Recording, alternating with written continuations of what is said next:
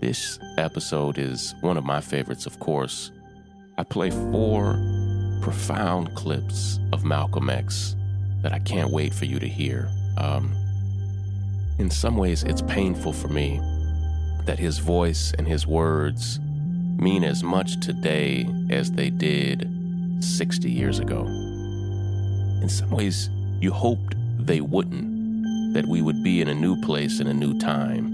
But here we are. His words mean as much today as they ever did. Hope you listen. This is Sean King, and you are listening to The Breakdown. The Breakdown. The Breakdown.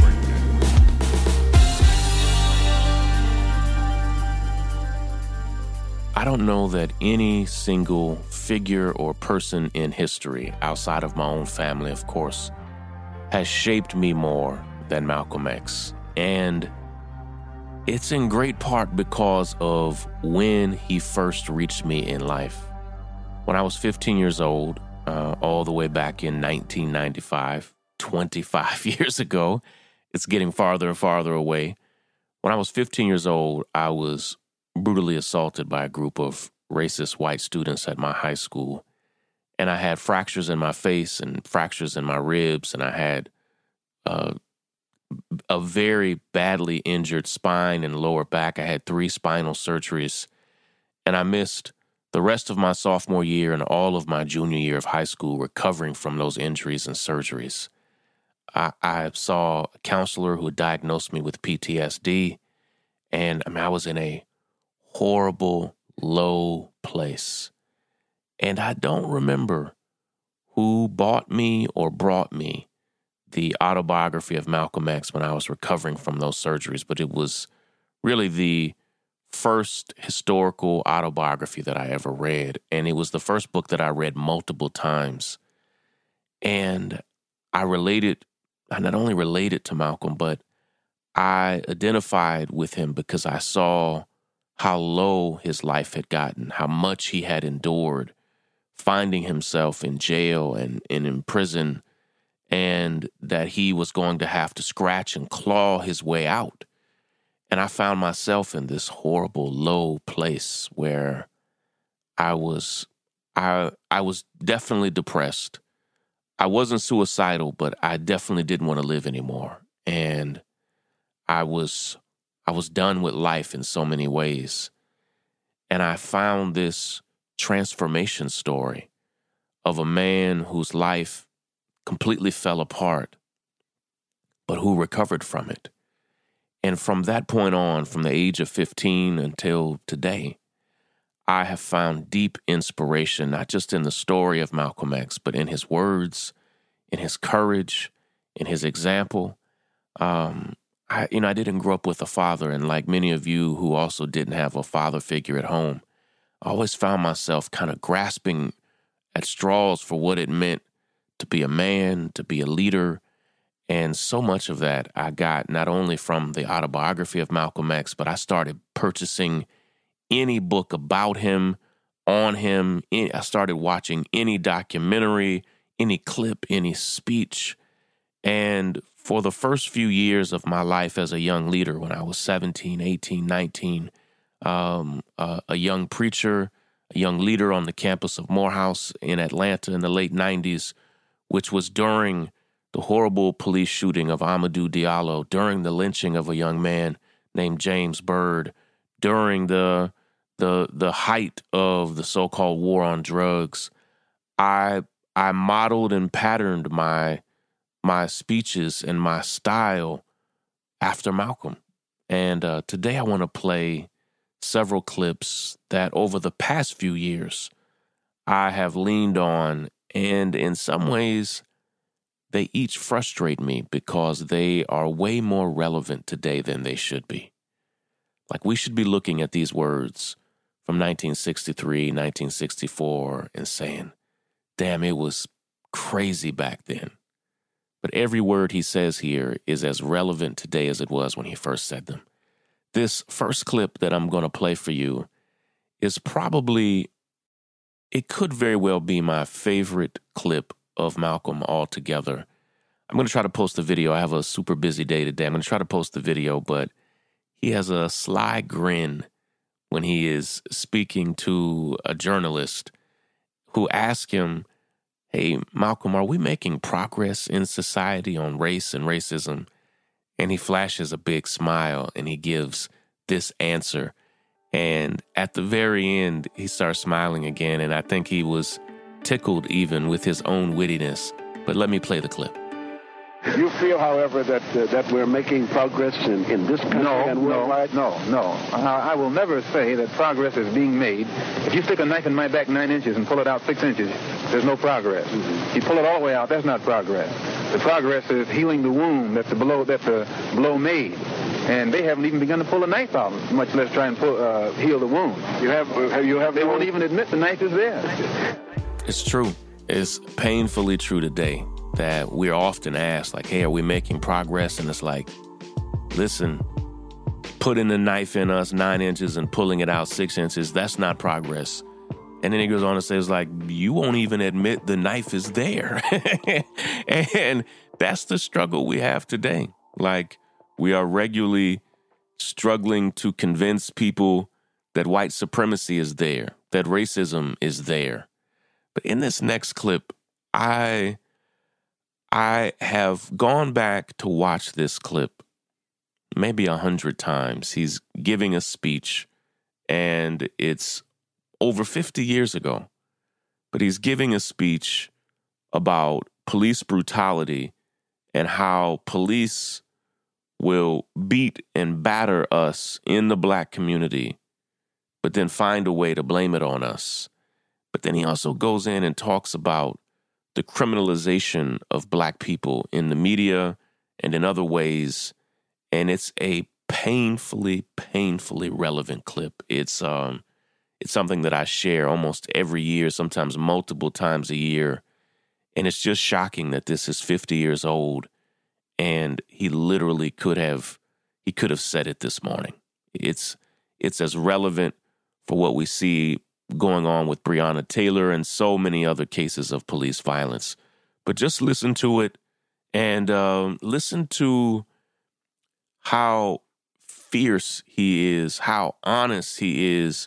Nobody in the 60s was speaking as fiercely about police brutality as Brother Malcolm. Listen to this. The controlled press, the white press, inflames the white public against Negroes. The police are able to use it to paint the Negro community as a criminal element. The police are able to use the press to make the white public think that 90% or 99% of the Negroes in the Negro community are criminals. And once the white public is convinced that most of the Negro community is a criminal element, then this automatically paves the way for the police to move into the Negro community, exercising Gestapo tactics, stopping any black man who is on the sidewalk, whether he is guilty or whether he is innocent, whether he is well-dressed or whether he is poorly dressed, whether he is educated or whether he is dumb, whether he's a Christian or whether he's a Muslim. As long as he is black and a member of the Negro community, the white public thinks that the white policeman is justified in going in there and trampling on that man's civil rights and on that man's human rights. Once the police have convinced the white public that the so-called Negro community is a criminal element, they can go in and question, brutalize, murder unarmed, innocent Negroes, and the white public is gullible enough to back them up. This makes the Negro community a police state. This makes the Negro neighborhood a police state. It's the most heavily patrolled. It has more police in it than any other neighborhood, yet it has more crime in it than any other neighborhood. How can you have more cops and more crime? Why? It shows you that the cops must be in cahoots with the criminals. I love that speech, And it was like medicine for the crowd, because you have to understand there was no social media. There weren't viral speeches and viral videos and viral clips. And Malcolm is speaking to an audience about police brutality and the criminalization of Black people in a way, with a boldness and a courage, in a way that folk had never heard before. And you should see the pride in the audience as they soak up and enjoy the courageous words of Malcolm X. This next one is one that they kind of use in the Spike Lee movie Malcolm X, or X. And Malcolm is asking the question. He's speaking again to an all-Black audience, and he's asking the question, who taught you to hate yourself? Who taught you that? Where did that come from? And I love this one so much. This one probably summarizes the appeal of Malcolm in the 60s, 100 years after slavery as we knew it ended through the Civil War and the so-called Emancipation Proclamation and 13th, 14th, and 15th Amendments. 100 years later, Black folk were still struggling in major ways, but Malcolm is getting to something that Black folk had control over, which was identity and self-esteem. And he asked the question, who taught you to hate yourself? Let me play the clip for you. Who taught you, please, who taught you to hate the texture of your hair? Who taught you to hate the color of your skin to such extent that you bleach to get like the white man? Who taught you to hate the shape of your nose and the shape of your lips? Who taught you to hate yourself from the top of your head to the soles of your feet? Who taught you to hate your own kind? Who taught you to hate the race that you belong to? So much so that you don't want to be around each other. No, before you come asking Mr. Muhammad, does he teach hate? You should ask yourself, who taught you to hate being what God gave you?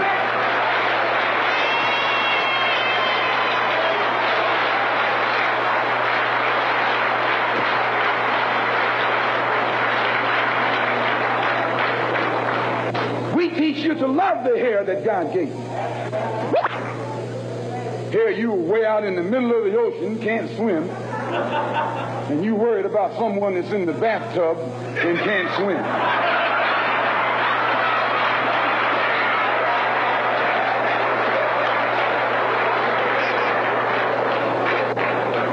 We don't steal, we don't gamble, we don't lie, and we don't cheat. And that also deprives the government of revenue, because you can't get into a whiskey bottle without getting past the government seal. You can't open a deck of cards without getting past the government seal. There's a white man makes the whiskey and then puts you in jail for getting drunk.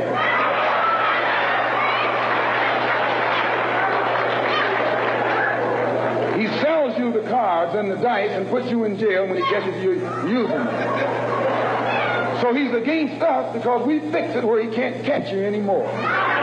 We take the dice out of your hands and the cards out of your hand and the whiskey out of your head. The most disrespected person in America is the black woman. The most unprotected person in America is the black woman.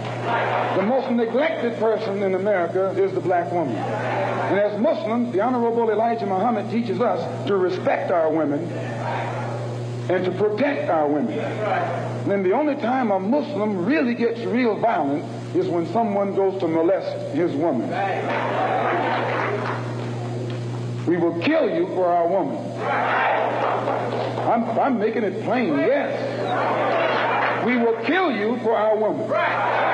We believe that if the white man will do whatever is necessary to see that his woman gets respect and protection, then you and I will never be recognized as men until we stand up like men and place the same penalty over the head of anyone who puts his filthy hands out to put in the direction of our women. that speech inspires me every time, and it gets to the root of how we can't just focus on the external pressures, but we have to do things that boost the morale and courage and self-esteem of our people. And in that speech, Malcolm was just trying to say, listen, you are beautiful, and I need you to understand that the self-esteem and self-imagery that we sometimes have, it came from somewhere else, and you need to think highly of yourself and of our people. This final clip is just a short clip, just a little over a minute long, where Malcolm leans in on how police will assault black folk, but then charge them with assault. And I'm literally working on multiple cases right now of that very thing, where in New York and all over the country, where police assault people, then charge their own victims with assault. And here we are. This speech is over 50 years old, and the very practice that Malcolm is exposing in this moment, we see today in 2020. I'm working on multiple cases of this very thing. Let me play the clip and then we'll close. Don't scare Negroes today with no badge or no white skin or no white sheet or no white anything else. The police the same way. They put their club upside your head and then turn around and accuse you of attacking them. Every case of police brutality against a Negro follows the same pattern. They attack you, bust you all upside your mouth, and then take you to court and charge you with assault. What kind of democracy is that? What kind of freedom is that? What kind of social or political system is it when a black man has no voice in court, has nothing on his side other than what the white man chooses to give him? My brothers and sisters, we have to put a stop to this. And it will never be stopped until we stop it ourselves. They attack the victim, and then the criminal who attacked the victim accuses the victim of attacking him. Yes, sir. This is American justice. Yes, sir. That's right. This is American democracy. Yes, and those of you who are familiar with it yes, know that in America, democracy is hypocrisy. Right. Now, if I'm wrong, put me in jail. That's why I said all of these clips are powerful but painful, because they are each as relevant and as necessary today as they were 50 and 55 years ago when he first said them. Listen, I've got to run. We are working so hard in our fight for justice for Ahmaud Arbery, for Breonna Taylor, for the young brother Kenneth Ross Jr., and in so many other cases, and I've got to get to work on those cases. I love and appreciate each of you. Thank you so much, not only for your support of me, but for your support of these families that we're fighting for. Take care, everybody. Break it down. The breakdown. The breakdown.